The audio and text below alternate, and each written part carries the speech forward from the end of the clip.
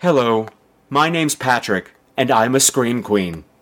I'm a Scream Queen, and so are you!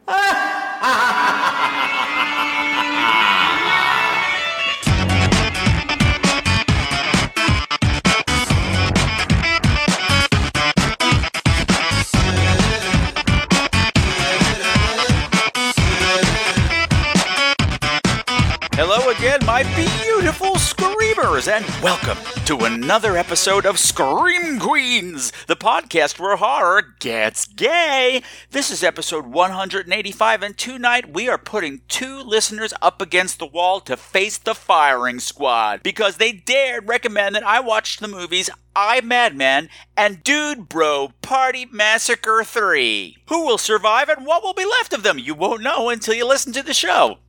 Hey. That rhymed. Hi, everybody. My name is Patrick Walsh, and twice a month I volunteer happily to be your guide. Your guide to the weird and wonderful world of horror movies, but as seen through my very gay little eyes. So it's June, everybody. Hooray for that. What a fucked up time we're living in right now. Am I right? We've got a fucking nightmare in the White House. We've got terrorist attacks, multiple terrorist attacks in London. We've got gays being rounded up, imprisoned, tortured, and executed in Chechnya. And you know what?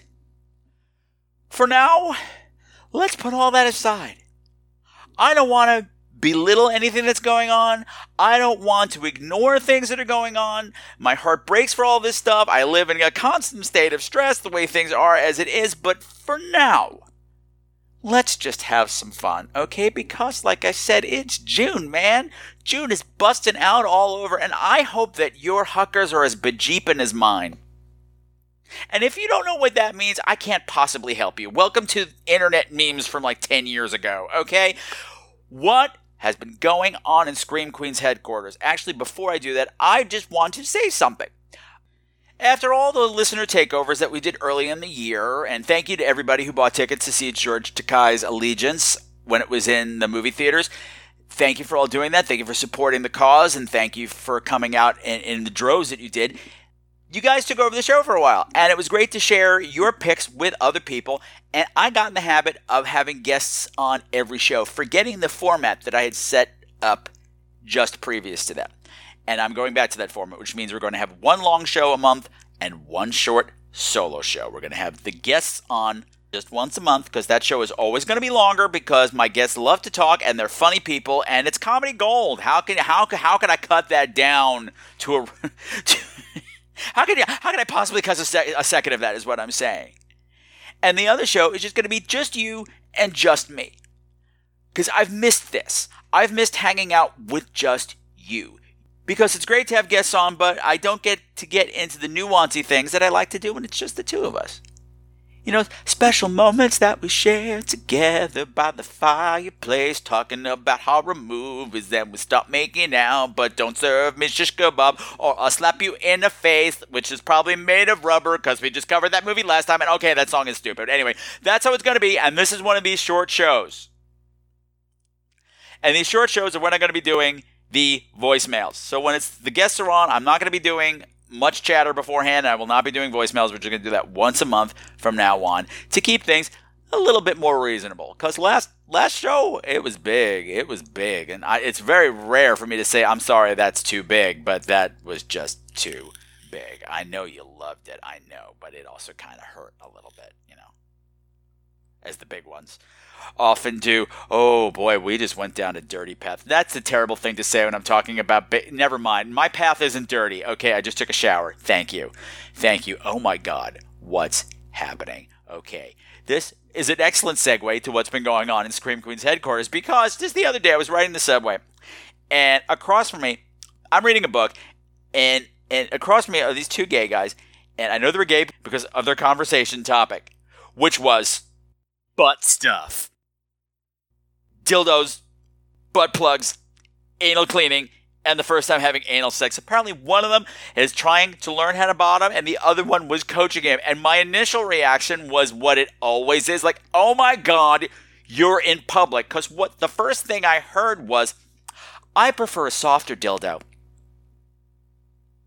And I thought, did I just hear that? And I kind of peeking over the corner of the corner of my book, and yes, I did hear that. And he's going, well, because if it's too firm, then it might hurt, especially, if you're trying to loosen up for these first times. If you really want to get used to that, you can't just, get the biggest, hardest dildo. Try something soft, something with a little give. I'm going, and it's actually kind of valid advice. And the other one was saying, well, I tried this, and it was like this. He's like, well, I watched you. You just jammed it in there, and you can't do that. You can't do that. You can't expect you to do that. You have to break yourself in. You have to learn how to relax. And I'm sitting there absolutely absorbed in this conversation because it was actually excellent advice. And like I said, normally I'd be clutching my pearls and going, oh my God, girl, keep it to yourself. But you know what? Fuck it. That these guys were comfortable to talk about this very personal thing in a completely, absolutely public forum. Good for you. Good for you. Anal sex is nothing to be ashamed of, except if you're doing it wrong. Which they weren't. Well, one was, but the other one was. But the other one was. Never mind. It was a whole learning, teaching experience, and it was a beautiful thing. It's a beautiful, natural act. Oh, okay. Let's get Smoochie Update out of the way really quickly. Dum dum, Smoochie Update. What's going on with that cat? Meow. Okay, what's going on with the cat is Miss Thing has started a course of Prozac.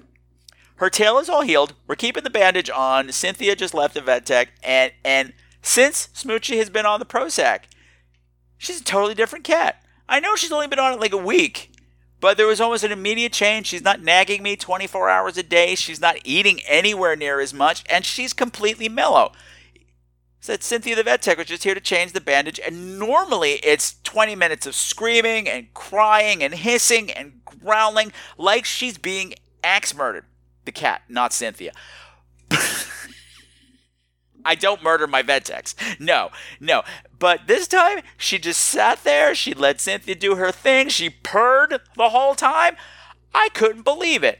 And the other thing that was amazing, the other day, normally when she comes in to sleep with me, she's not cuddly. She's never been cuddly. I get that. She's got a condition that makes it painful to touch, painful for her to be touched. I get it. So normally she's never more than 10 feet from me, ever. And at night, she'll come in and sleep on the opposite corner of the bed. That's cool. The other day, she came into bed. I'm watching TV. She curled up at the bottom of the bed by me, put her head on my leg, and went to sleep. And I was just like, she loves me. She loves me. And it's all to the magic of pharmaceuticals. So thank you, whoever manufactures Prozac. My cat's part of the Prozac Nation now, and I'm proud. Yeah. Okay, that's enough of her. What else is going on? Oh, so some of you know I've been cast in a show thing, doing a performance at Below 54, which is a cabaret club that is a part of Studio 54. So I'm totally performing at Studio 54. Yeah, okay, sure.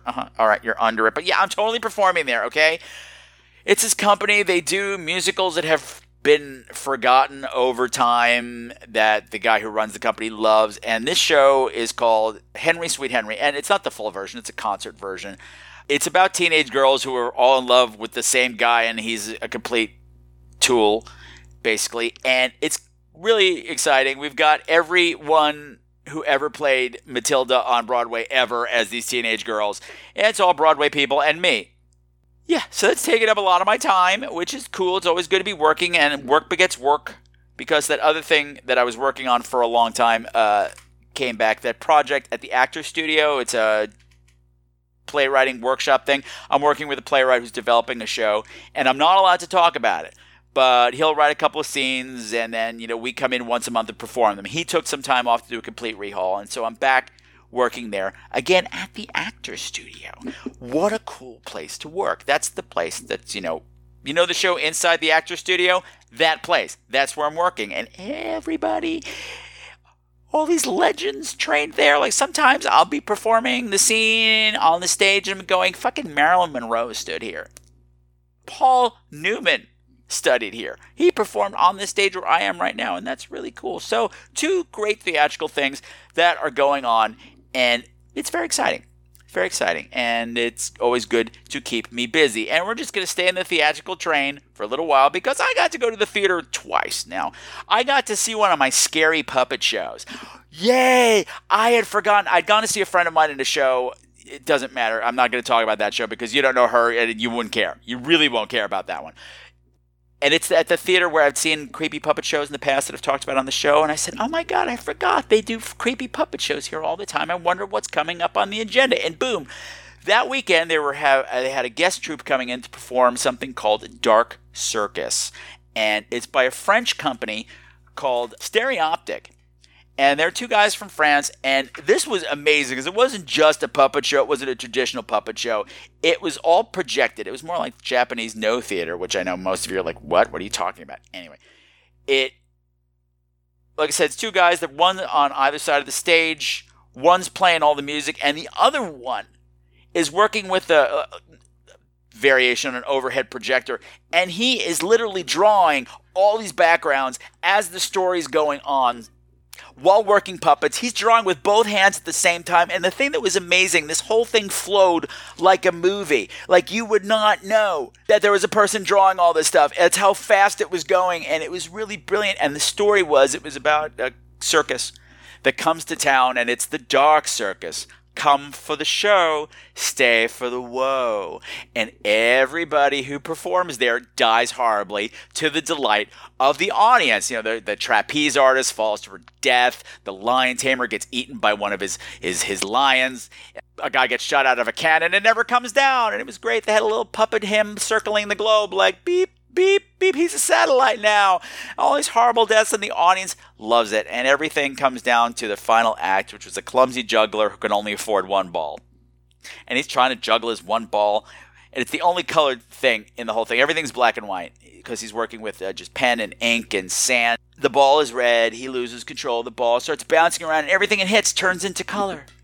Bam! Bam! This world is all of a sudden bursting with life. And the lion comes bursting on the scene and tries to eat him, and then the lion gets hit with the ball, and it was amazing because the puppet flipped over, and on the other side, all of a sudden, not only was he in color, he's in like a gold lame sequin disco jacket, and he starts doing the boogie woogie. All of a sudden, I'm like, oh my God, that ball turns everybody gay! Yay! This is the best dark puppet show ever. So they are touring the country right now, and also they're from Europe, and they're all doing stuff over there. So my European listeners, keep an eye out for Stereoptic Dark Circus.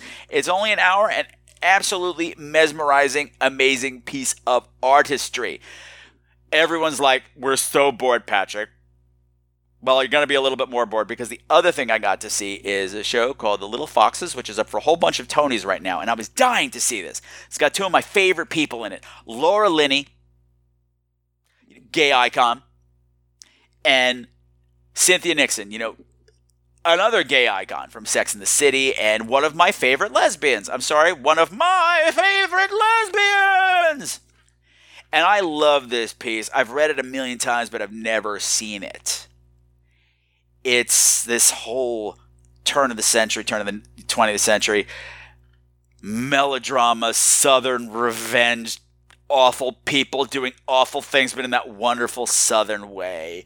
And it was fucking delicious.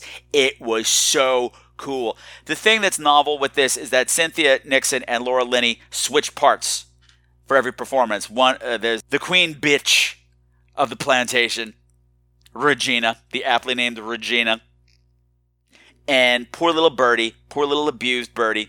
They switch roles every time. So I got to see Cynthia Nixon in the bitch role, and I had to say her entrance was phenomenal. And you're so bored right now, and I don't care, because she walked onto that stage in this fantastic evening gown.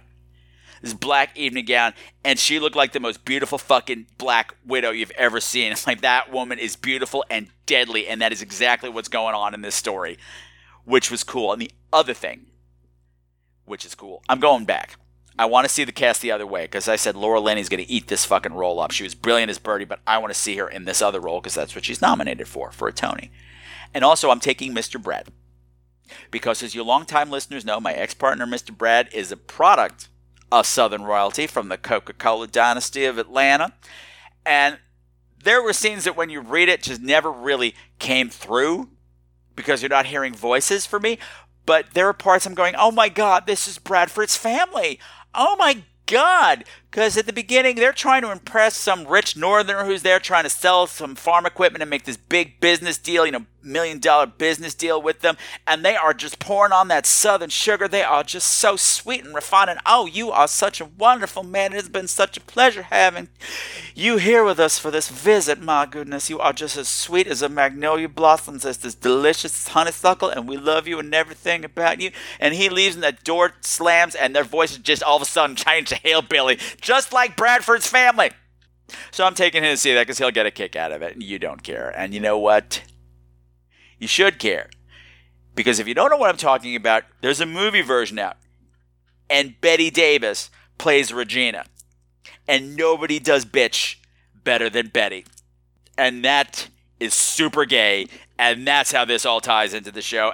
So before we go any further, I do want to take a moment and apologize for what probably seemed like an omission on the last episode. What? The show was almost 3 hours long. How much longer was it supposed to be? No. Listen, it's just that so many people called in birthday wishes and all these wonderful things, and somebody out there might have thought that I forgot about them because Michael from California sent me several very nice birthday gifts. Now, a couple of them I had already acknowledged. They all came separately, so initially I got 2 DVDs in the mail from Michael from California. He sent me the DVD of the movie Shock Treatment, that sequel to Rocky Horror, and also Phantom of the Paradise. So I was especially thrilled because those are, great movies. I love those movies, and I don't own those movies. And plus, he gave me a double dose of Jessica Harper, and I adore Jessica Harper. If you don't know who she is, she was the chick in Suspiria. But the thing is, what's even better about these movies that have Jessica Harper in it, that it's Jessica Harper singing, and I adore her voice. Nothing makes me happier than a smooth, silky alto. Don't stop to ask. You gotta find a way to make it last. You gotta find a way to do what you want to say. Break out. Okay, she doesn't sing that song, but that's the kind of thing that I like. And now some of you are saying, like, I could think of one thing that you probably like better than a smooth, sultry alto voice, and that's probably a big hard dick. Yes, that is true. That is true. But, if I had to choose, he didn't send me a big hard dick in the mail. So based on what Michael, please don't send me a big hard dick in the mail, Michael. But, if he had sent me a big hard dick in the mail, I probably wouldn't be telling you because that's for secret. But you know what? We're not what's happening? What's happening? Thank you for those gifts, Michael. But Michael's probably thinking, wait a minute, Patrick, there was another gift. Yes, there is, Michael. There was another gift. There was a third DVD that came on another day. A movie called MADMAN from 1989. And this was a movie that Michael had called in several episodes ago, saying that he had rediscovered it, he had forgotten about it, and how much he enjoyed it, and he volunteered to put himself up against the wall for it.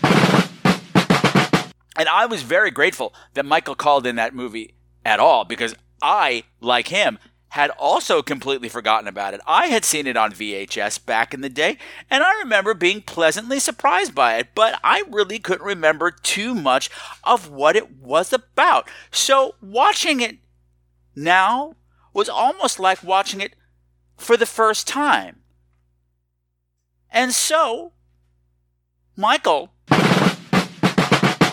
since it is my show and it is the Scream Queen's right to not only change his mind, but to change his rules, I am bending the rules for the firing squad. So for sending me this DVD, Michael, welcome to your tape.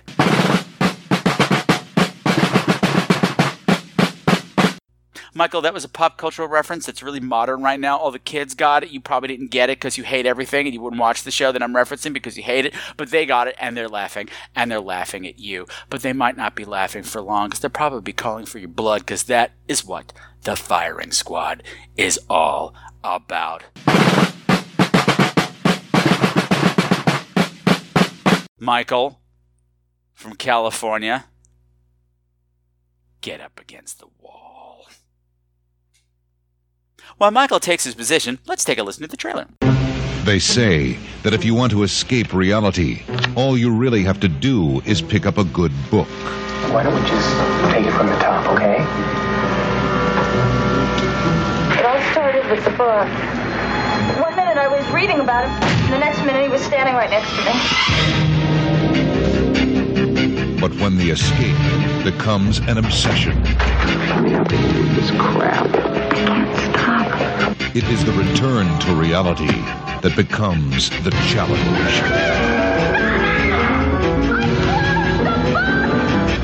Why would anybody do such a thing? Because he thinks that it will please me.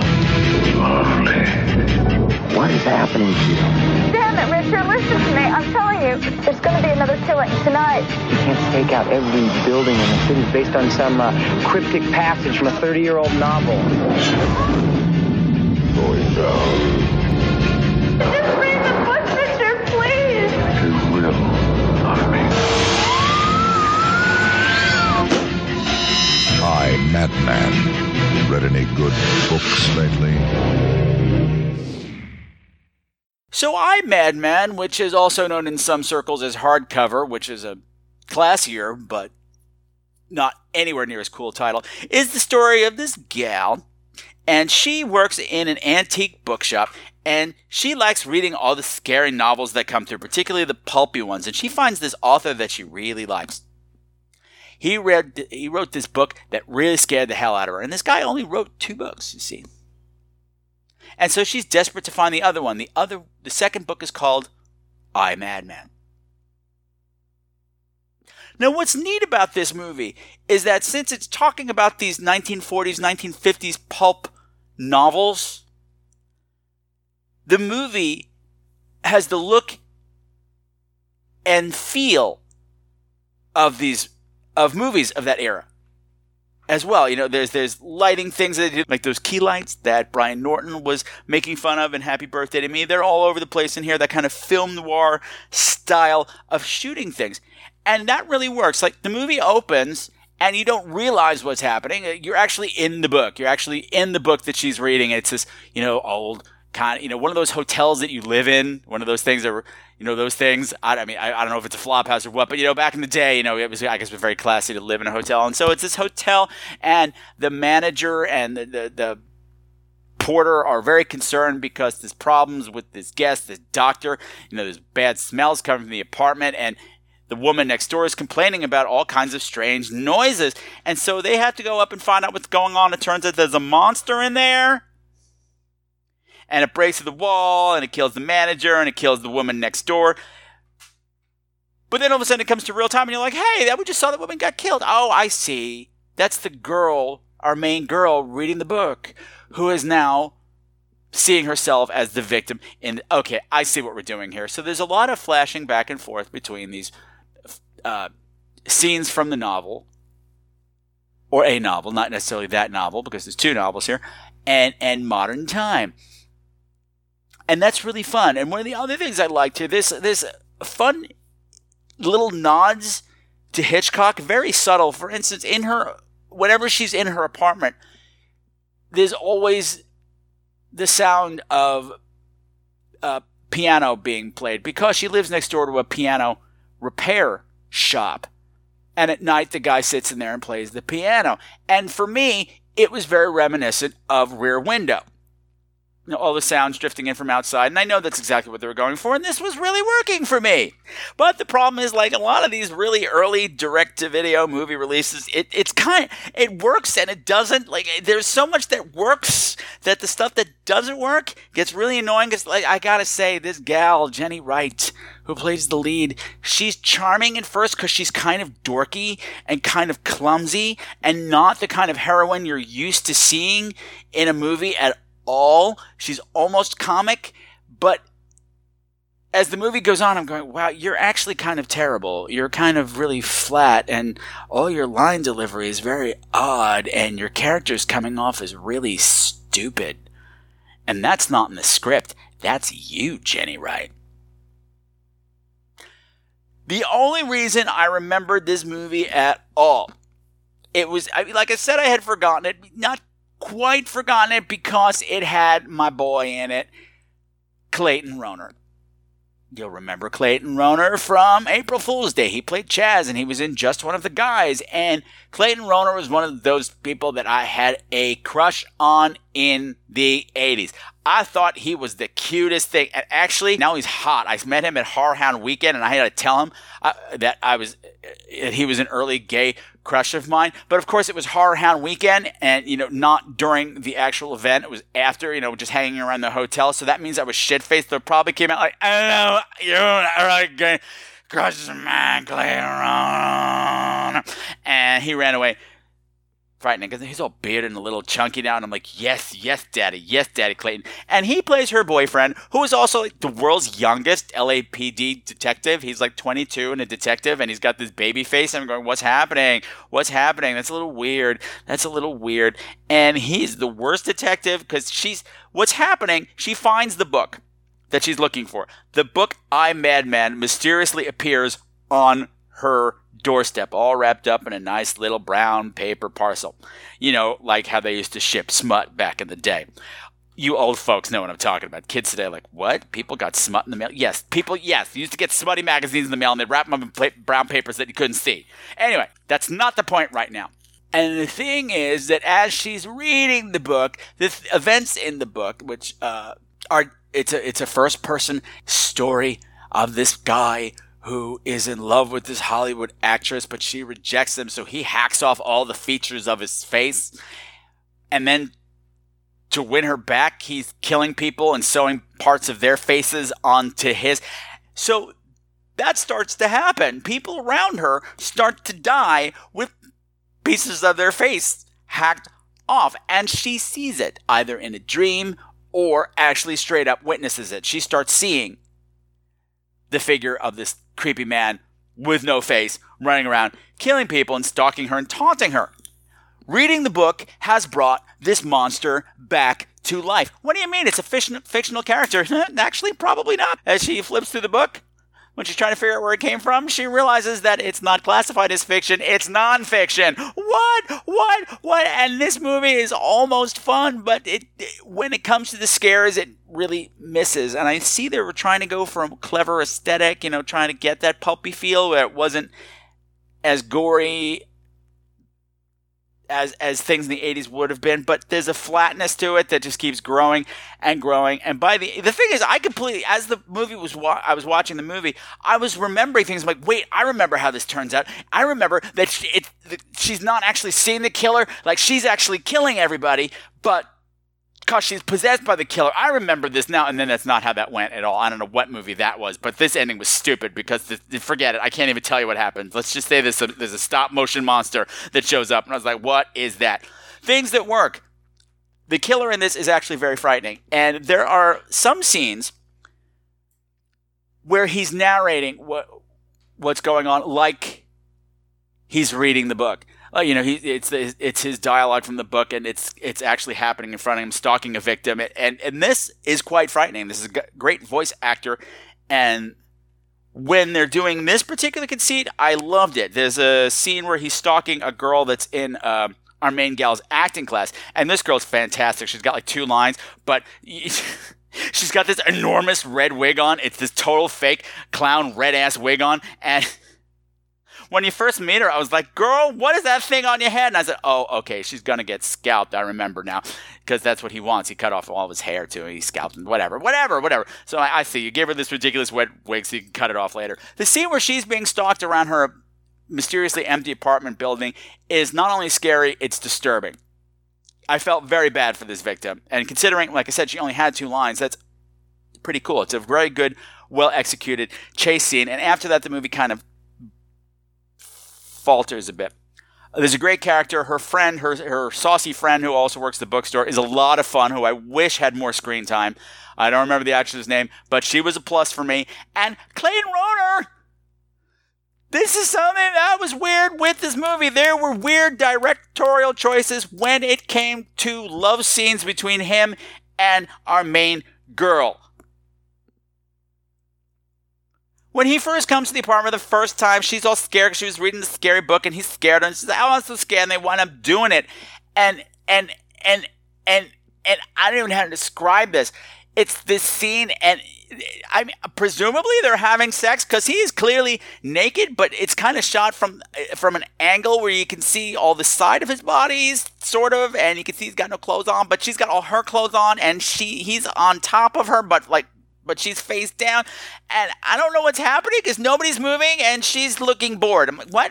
You have like Clayton Roner naked on top of you, and you're looking bored. There's another scene where they're in bed just talking, and it's this weird shot that I'm going, show me his chest, show me his hairy chest, I want to see it, and it's not angled properly, and it was getting me mad.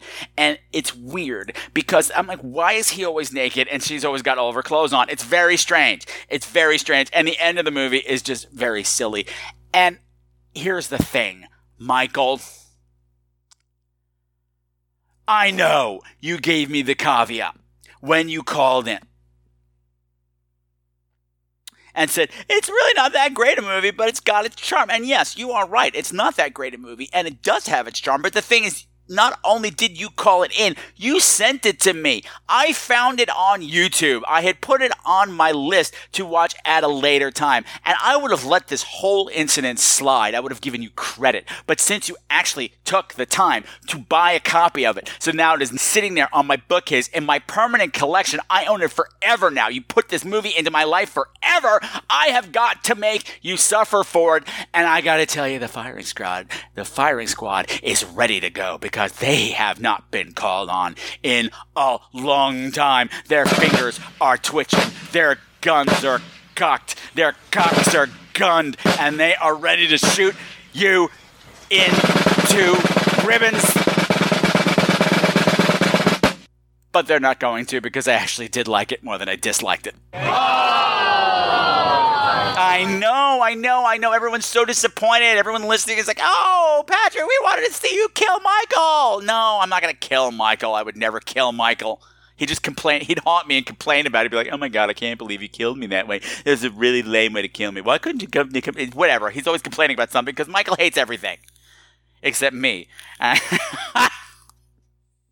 What does that say about me? I don't know. But thank you, Michael, for this little trip down memory lane. I did get a kick out of it.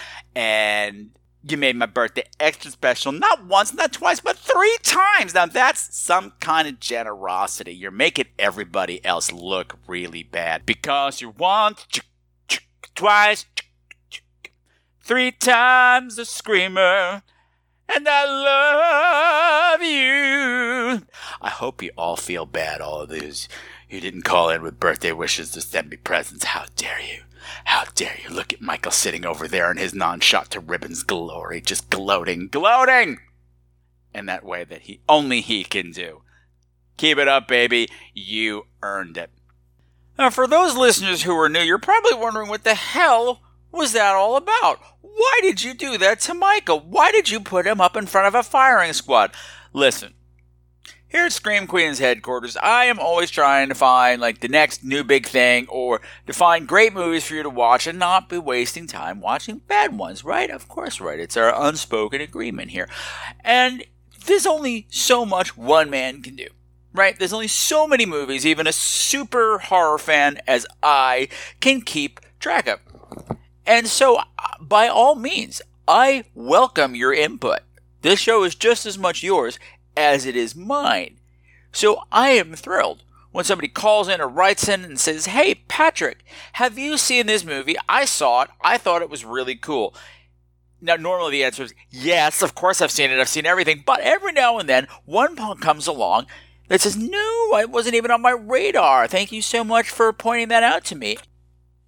If you do that, if you are going to be so kind as to recommend a movie for me to watch, I have to hold you accountable. Like I said, this is a one-man podcast. It takes a lot of time putting a show together for you. So, man, if I'm going to be spending my precious time hunting down a movie that you recommended and taking the 90 minutes to watch it, you better damn well hope I like it. My time is valuable. But without risks, there are no rewards. So if I do like the movie, you will be showered with praise and my undying love for opening a door to a movie that I hadn't been aware of before. That's an amazing gift. But if I don't like it, you're going up against the firing squad and they're going to blow holes in your ass. Another hole in your ass, because I'm pretty sure you probably already have one. What's happening? But what's happening is, I'll tell you, is that unfortunately the firing squad has not been dismissed for the day. Oh no. Because I received another birthday gift. And I felt really bad about this one because TJ, listener, TJ, zombie girl, TJ from nowhere, the girl with so many names, my goodness, how does anybody keep track? She saw this movie at a film festival or some kind of screening or something like that. And she was so excited, she bought me a copy and she let me know, and I said, great. And in all the nonsense that's been going on with this cat, I completely forgot. And that email sat forgotten in my email box. And then she called in and she's like, have you watched the movie yet? And so now I feel doubly terrible. And I feel, not only did TJ call in and recommend a movie, she spent her hard-earned money to bring this thing to me, and I forgot. And for a moment I said, let's not put her up in front of the squad. Let's just review the movie. I said, what kind of precedent does that set, Patrick? You let one through, you let them all through. And you know what? What's funny with this whole putting people up against the wall thing? People seem thrilled about it. They can't wait to go up against the wall. So don't make me the villain here. You want it. You all secretly want to get up against that wall and assume the position, knowing that a herd of men are behind you with their weapons aimed at you, ready to unleash upon you. What's the... did it just get warm in here? No, it didn't, because unfortunately, TJ, it's about to get stone cold, like the stone cold of brick, like the stone cold of a brick wall. The brick wall that I need you to get up against right now, young lady! Hot 2, 3, 4, hot 2, 3, 4, hot 2, 3, 4, hot 2, 3, 4, because the firing squad is waiting. And they're not happy. They already did their duty for the day. I'm sorry, I didn't use a liquid U. They didn't do their duty for the day. Sorry. Oh, sorry. Sometimes my theater training gets in the way of just me speaking. Never mind. Anyway, they're pissed off. They didn't get the blood that they were looking for. Michael got off with praise and rewards and commendation and kisses and cookies and all that stuff. And now they're angry. Their trigger fingers are itchy. Probably other parts of them are itchy as well, but whatever. They need a special shampoo. But that's neither here nor there, because the movie that TJ has sent for my birthday, this loving gift that she gave to me in the utmost of friendship and sharing and celebration, I'm going to turn right back on her and say, this bitch better be good. That movie is Dude Bro Party Massacre 3. Let's listen to the trailer. Brock, this is a safe place. I need you to tell me everything. I don't know if I can talk about that. It's just so painful. Okay, I'll try. For the brothers of the coolest frat in Chico. Welcome to Delta Bi. You'll see that the party never stops here. Life was a party. A weekend at the lake? Alright! Until the party was dead. The fuse box is in the shed. Can you hold that hair back, bro? Oh, little help, bro? Oh, no!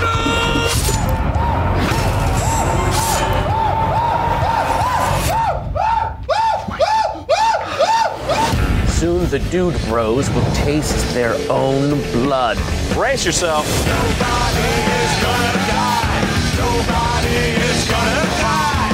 Nobody is gonna die. I trusted you! Yeah! Yay!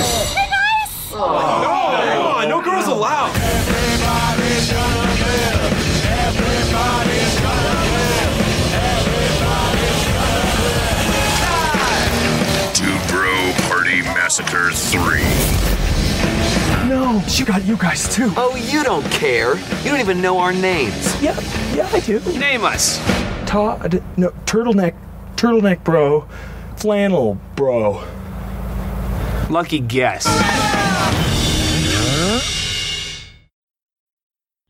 So if you're confused by the title of this movie, there is no Dude Bro Party Massacre 1 or Dude Bro Party Massacre 2. Actually, that's not true.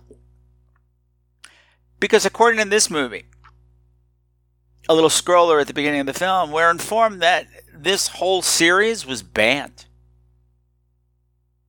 by Ronald Reagan. And all copies were destroyed. However, somebody recorded the third installment of the series on VHS back in the day. And this is the only remaining copy.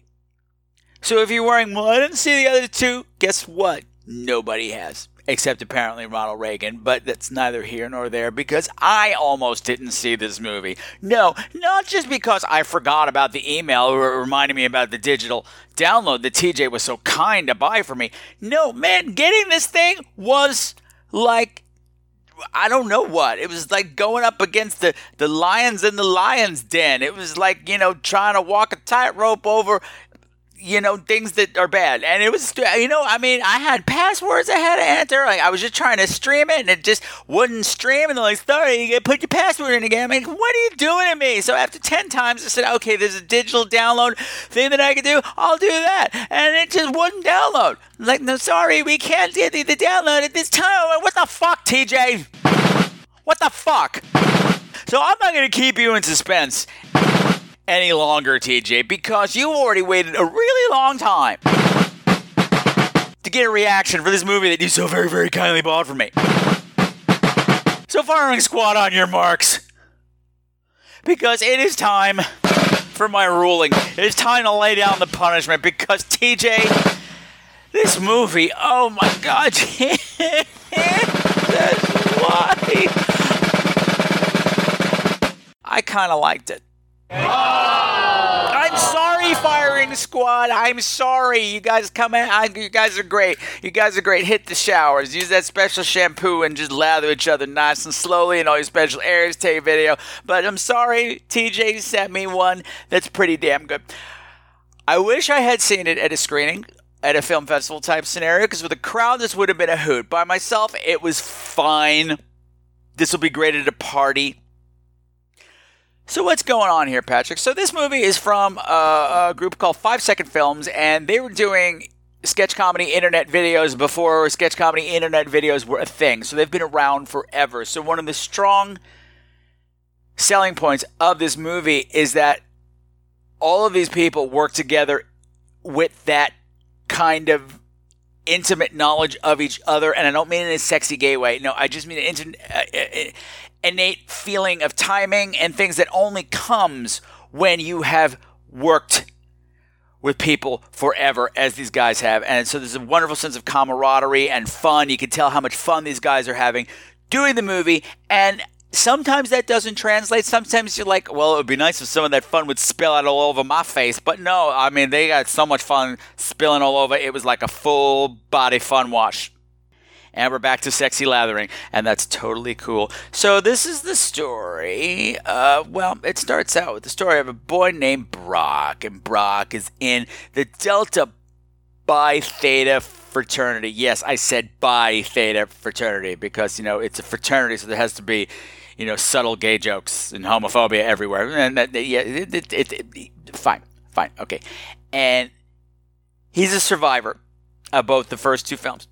Now, in the first film, it was their house mother who went crazy and killed everybody in the frat. And Brock defeated her. In the second one, it was her daughter out for revenge. And she was so crazy out for revenge that she cut the face off of her mother's corpse and wore it as a mask, hence her name, Motherface.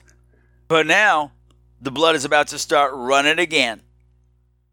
Because another killer is on the loose, seeking down these boys. And what makes it worse, right off the bat, our main guy, Brock, bites the big one. Because he's telling all this, He's relaying all the events of the first 2 films to his female psychiatrist. And at the end of the session, she kills his ass. What? Oh no, what's going to happen now? Well, you see, now his twin brother has shown up. His twin brother is going to come and pledge the fraternity and find out who killed his twin. Because that's not cool. That's not cool when people kill your brother. Especially not cool when a new killer shows up and starts killing all your fraternity brothers on top of that. Oh no! And what's wrong with them? Well, they're dude bros. That's why. Everybody hates a dude bro. And so it's really fun to watch these guys, this archetype that just is so prevalent these days. And I mean, there's a little just sense of glee watching them get theirs in all their kind of racist, sexist, homophobic ways. And I say that all these negative things, but all that stuff is presented as tastefully and playfully as you could do. And it's fun because you're walking a fine line here. You're walking a fine line that all of a sudden the characters become obnoxious, but they are obnoxious, but they're fun obnoxious. They're supposed to be obnoxious, and it comes across really well. The other thing that works here exceptionally well is the gore. Oh, this is spewing with blood and creative kills left and right. And what's even super fun is that as part of the movie, they give you a quick rehash of the first 2 films, and you get a great montage of all these incredible kills. Now, when I saw the trailer, I was like, well, oh shit, I think I just saw the whole movie, because there was a ton of great kills in the trailer. You don't know that because you just heard the audio, but there was. But it turns out all those kills were just from the montage at the beginning, so the rest of the movie was still fresh, and that's also smart. Good marketing, guys, good marketing. And with this kind of a thing, horror spoofs are also very dangerous because they can wear out their welcome really fast. And not everything here works. There is a side plot with Patton Oswalt, who, when he showed up, I kind of rolled my eyes a bit because he's getting to be a bit... I love Patton Oswalt. No, don't beat me up. I love Patton Oswalt, but he's popping up in everything, and he's kind of wearing out his geek cool status for me. Okay, there are other geeks in the world, but I get it. If he helped get the movie produced, that's great. I know it was a Kickstarter thing, but I'm sure he helped. Having him attached to the project, I'm sure got a lot of money in. I get it. That's cool. That's cool. At least it's not somebody that you're always seeing in horror movies. I'm looking at you, Danielle Harris. I'm looking at you, Eric Roberts. I'm looking at you, Kane Hodder. Give it a rest. Other people need jobs. Not the point right now. His whole plot as a satanic cop who also hates the dude bro party fraternity dudes. The whole it doesn't work as well. Parts of it work, but other parts just like this isn't even necessary. But okay, again, it fleshed out the running time, and it's not horrible. It's not horrible. And there are some jokes in here that are just so absurd. One in particularly, a running gag involving a bag of oranges that takes forever to pay off, and when it does, it's you'll either love it or it's just you're gonna look at it like your face just I can't. It's one of those kind of movies. It's one of those kind of movies. One of the things I got a kick out of, and this is just me, because this is going back in the Wayback Machine for me, there's a pledge trying to get into the fraternity, so he's being abused all weekend. And okay, kind of having the one Asian character being a submissive because he keeps getting spanked and he likes it. Okay, that was a little mildly off-putting, but for racial stereotypes. But again, everybody seems to be having a good time, and he has to spend time in a barrel. When they told him to get in the barrel, I'm like, oh, they're going to have sex with him in the barrel. No. He has to wear this barrel till he beefs. And I thought I misheard them. Did you say he has to stay in there till he beefs? Because I haven't heard anybody use the term beef since 7th grade. And if you don't know what that means, it means farting. And that just took me back in the Wayback Machine, because there was a girl, if you're out there, I'm sorry to bring this up, but Marianne Bennett allegedly farted on the playground once in 3rd grade. And in 7th grade, she was still only known as Beefy Benek. It just goes to show you the power of the beef can follow you your whole life long. And here it is, 30 years later, I still remember her. I had to remember that her name was Marianne and her Beefy Benek. So anyway, are we talking about farts? Yes, we are, Patrick. Yes, we are, because that's what you do in a fraternity. The humor is lowbrow, and that's totally fine. The vibe of this movie works. This whole kind of retro 80s thing is not done in a way like a lot of other movies that just keep throwing Rubik's Cubes and, flock of seagulls haircuts at you left and right. No. It feels almost like something made in the 80s, and also for something that's modern, that's making fun of the 80s, there's not a lot of winks and nods to the camera like, ha, did you get that? No, everything's presented as is, and that's fun. I enjoyed this movie quite a bit. I laughed a lot. I chuckled a bit. I rolled my eyes a lot. I banged my head against the wall at bad jokes, and I think that's exactly what you're supposed to do with this, and I think it's a good time. I think it is a completely ridiculous, nonsensical, absurd, your mom will hate it kind of good time. And so thank you, TJ. Thank you for bringing this to me. The movie was on my radar. Not enough to go buy it, because as far as I know, it's not available anywhere besides a purchase. And so thank you. Thank you. That was really cool. So I'm going to lift a beer to you. A beer? I'm going to lift a beer to you is what I just said. I'm going to lift a beer to you, brah.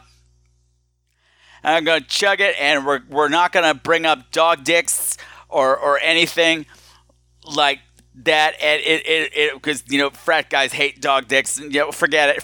Thank you, TJ. You're super cool. And I'm sorry, firing squad. You're just going to have to go hungry. So the next one of you who suggests a movie, be warned, the firing squad's really cranky. And not just because of their crabs and scabs. This one's going out to 2 very special Patreon subscribers. If you sign up as a patron, you get a song written about you. So everybody get your feet to tapping. Step back, bitch. There's a white boy rapping. Mikey from North Carolina thought his life couldn't get any finer. He said, I'm a really cool guy, and plus I really like vagina. He was listening to Armchair Survivor when his mouth started filling with saliva, cause he heard Conchita Haas and Pfeffer, and he knew he had to get with her. He followed her to the Scream Queen show. He said, hey, well, what do you know? This gay guy's really funny, like a sexy Easter bunny, and now Mikey's an honorary homo. Thank you for the patronage, Mr. Mikey. Thank you for the patronage, my friend. Thank you for the patronage, Mr. Mikey. Thank you for the patronage, my friend. The gargoyle say, dude, dude.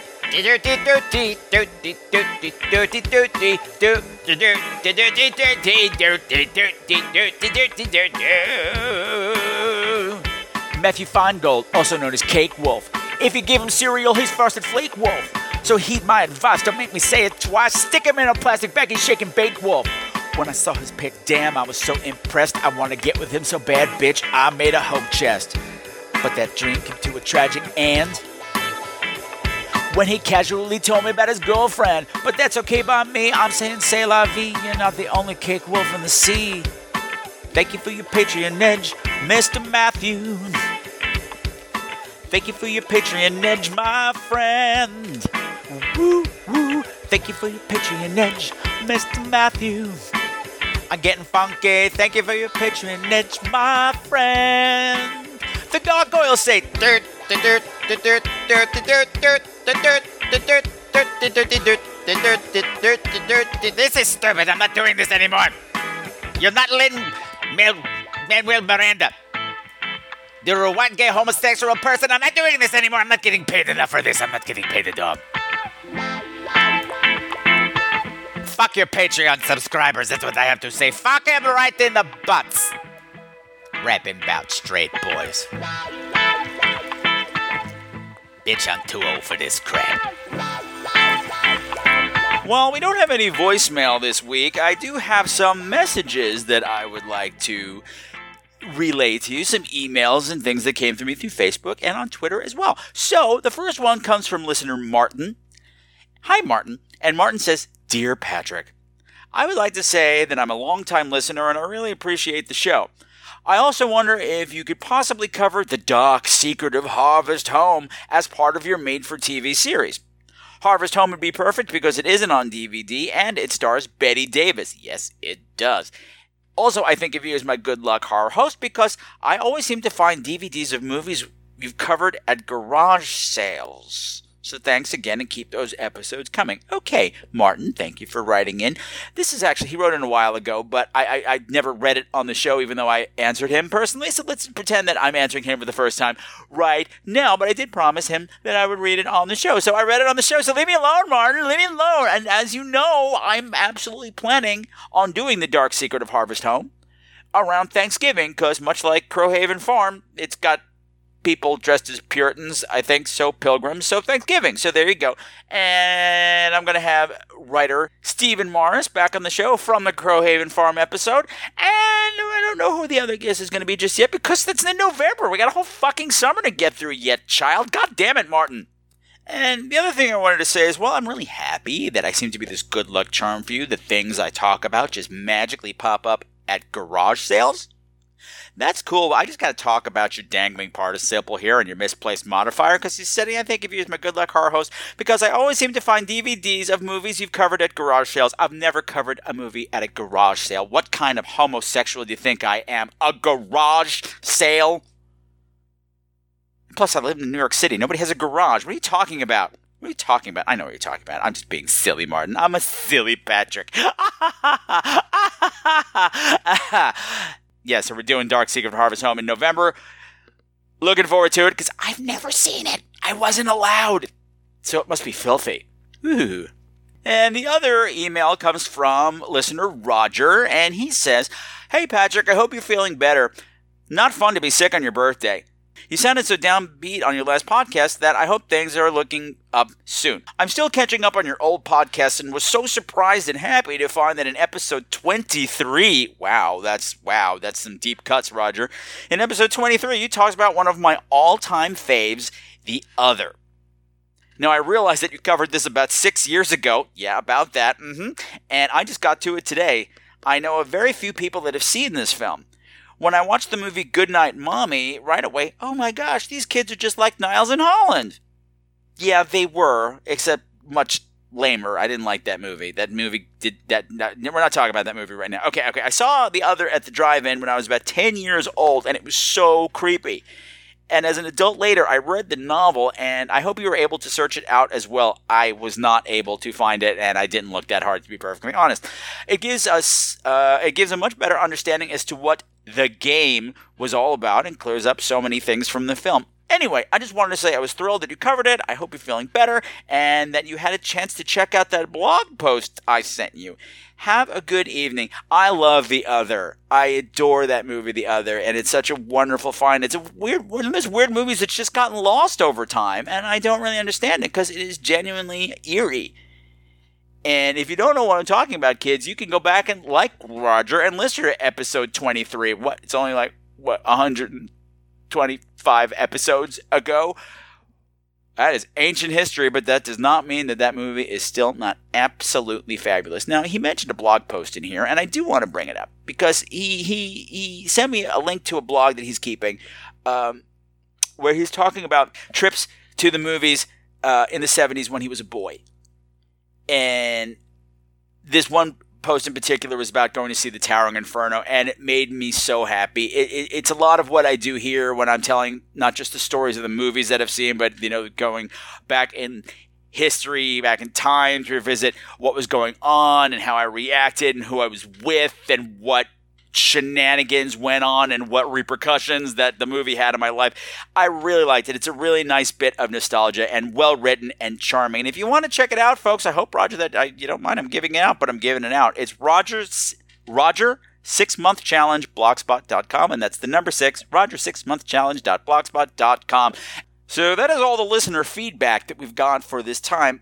But I just want to say something quick before I wrap the show up, because since the time I started recording this episode, this phenomenon has occurred in social media that all of a sudden the Babadook is a gay icon. And I like it, even though I don't really get it. And I'm really happy everybody's all excited about it, but, with the amount of queens on my page, and particularly New York queens, My goodness, this got so burnt out so quickly. It's been, 24 hours, and I'm already sick of all the gay Babadook posts. Apparently, everybody's wearing it to Pride. Everybody's going as the Babadook to Pride, which I'm going to be laughing at everybody because it's going to be like 90 degrees and you're going to fucking melt in that outfit, and I would laugh at you. I would laugh at you, unless it's some kind of sexy leather Babadook and it's just a harness and a jockstrap with a hat, in which case, rock on with yourself. That's cool. That's cool. I'll Babadoo you. And anyway, regardless, I am just shocked at how quickly I'm sick of what should be a very fabulous trend. Like, it went from Baba Blow My Mind to Baba Basic in a heartbeat. And maybe it'll continue on, maybe it won't, but I don't get it. Maybe I'm old. Maybe, who cares? Who cares? I'm not old. I'm fucking fabulous. And old. Well, that's going to wrap this puppy up for another week. Oh, let's end it on a down note, making fun of yourself, Patrick. So, what is going to be happening next time on Scream Queens, the podcast where horror gets gay, you ask? Well, it's going to get really gay because it's the last few days of June, which means it's Gay Pride in New York City, and it's Gay Pride Month anyway. Everywhere in the United States, no matter what those shitheads in the White House say. And we're going to be celebrating big, and we're going to be celebrating hard, and we're going to be celebrating deep. And to commemorate the gayness of Gay Pride, I have found a gay horror movie for us to watch and talk about. We're going to be talking about a new movie called Pitchfork, and it's a gay-themed slasher movie, and I haven't seen it yet, so it's going to be kind of exciting. Apparently, it's got a really hot killer in it that doesn't wear much clothing, and hey, I'm sold. Cha-ching, cha-ching, cha-ching. And I'm going to be joined by Scott the Satyr from the Satosphere podcast, and also the ever-sexy, the ever-lovable, the ever-snuggleable Mr. J the Hawn Cub from Life on the Shit List. So mark your calendars, because we're going to have a big Pride Parade rally all up in your business, and I'm going to be with the twirling flags up in your business, and I don't know what I'm saying. I don't know what I'm saying anymore. Oh my goodness. See, I've talked myself out on a solo show. This is what happens when I don't have guests. I talk so much, I just burn myself out, and I like it. I like to be spent when I'm done with you. I'm done. Get out. Not yet, though. Now, hang on a minute more, because even though I won't be covering listener feedback for the Gay Pride episodes, it's going to be one of the longer shows, you could get calls and emails in for next time, and you could do that by picking up your phone and dialing 917-720-2047 and leaving me a voicemail. Or you can write an email to crew@screamqueens.com, and as always, that's Queens with a Z. And you can find me on Facebook by doing a search on Scream Queens, the podcast where horror gets gay. Or you can find me on Twitter @Scream Queens, and I'm on Instagram @NoTiara4You, even though I still don't understand what that site is for. If anybody wants to take over my Instagram site for the show and just do it, please volunteer. I will give you cookies, I will give you kisses, I will give you whatever you want. I need an intern. All up intern, and I'm trying to make that dirty, and it's not working, so don't do that. And of course, if you would really like to go that extra mile and support the show in a super cool new way, head on over to patreon.com and become a subscriber. By doing so, you're going to get extra bonus episodes every month. You're going to get a newsletter. You're going to get a song written about you. You are going to get secret, short films and videos that I'm going to link, and bonus research material and so much stuff. It's going to blow your goddamn mind. So go do it. And until next time, until that magical Sunday of Gay Pride in New York City is upon us, my beautiful, beautiful screamers, continue to make the world a creepier place. And remember that Scream Queen's golden rule: fight or flight, survive the night, make it to the final reel, baby. Because we got a Gay Pride party next time! Yay! Fabulous! Bye! I go hunting for witches. Heads are going to roll. Some of the music for tonight's program has been provided by Mavio's Music Service. Check them out at music.mavio.com, bitches!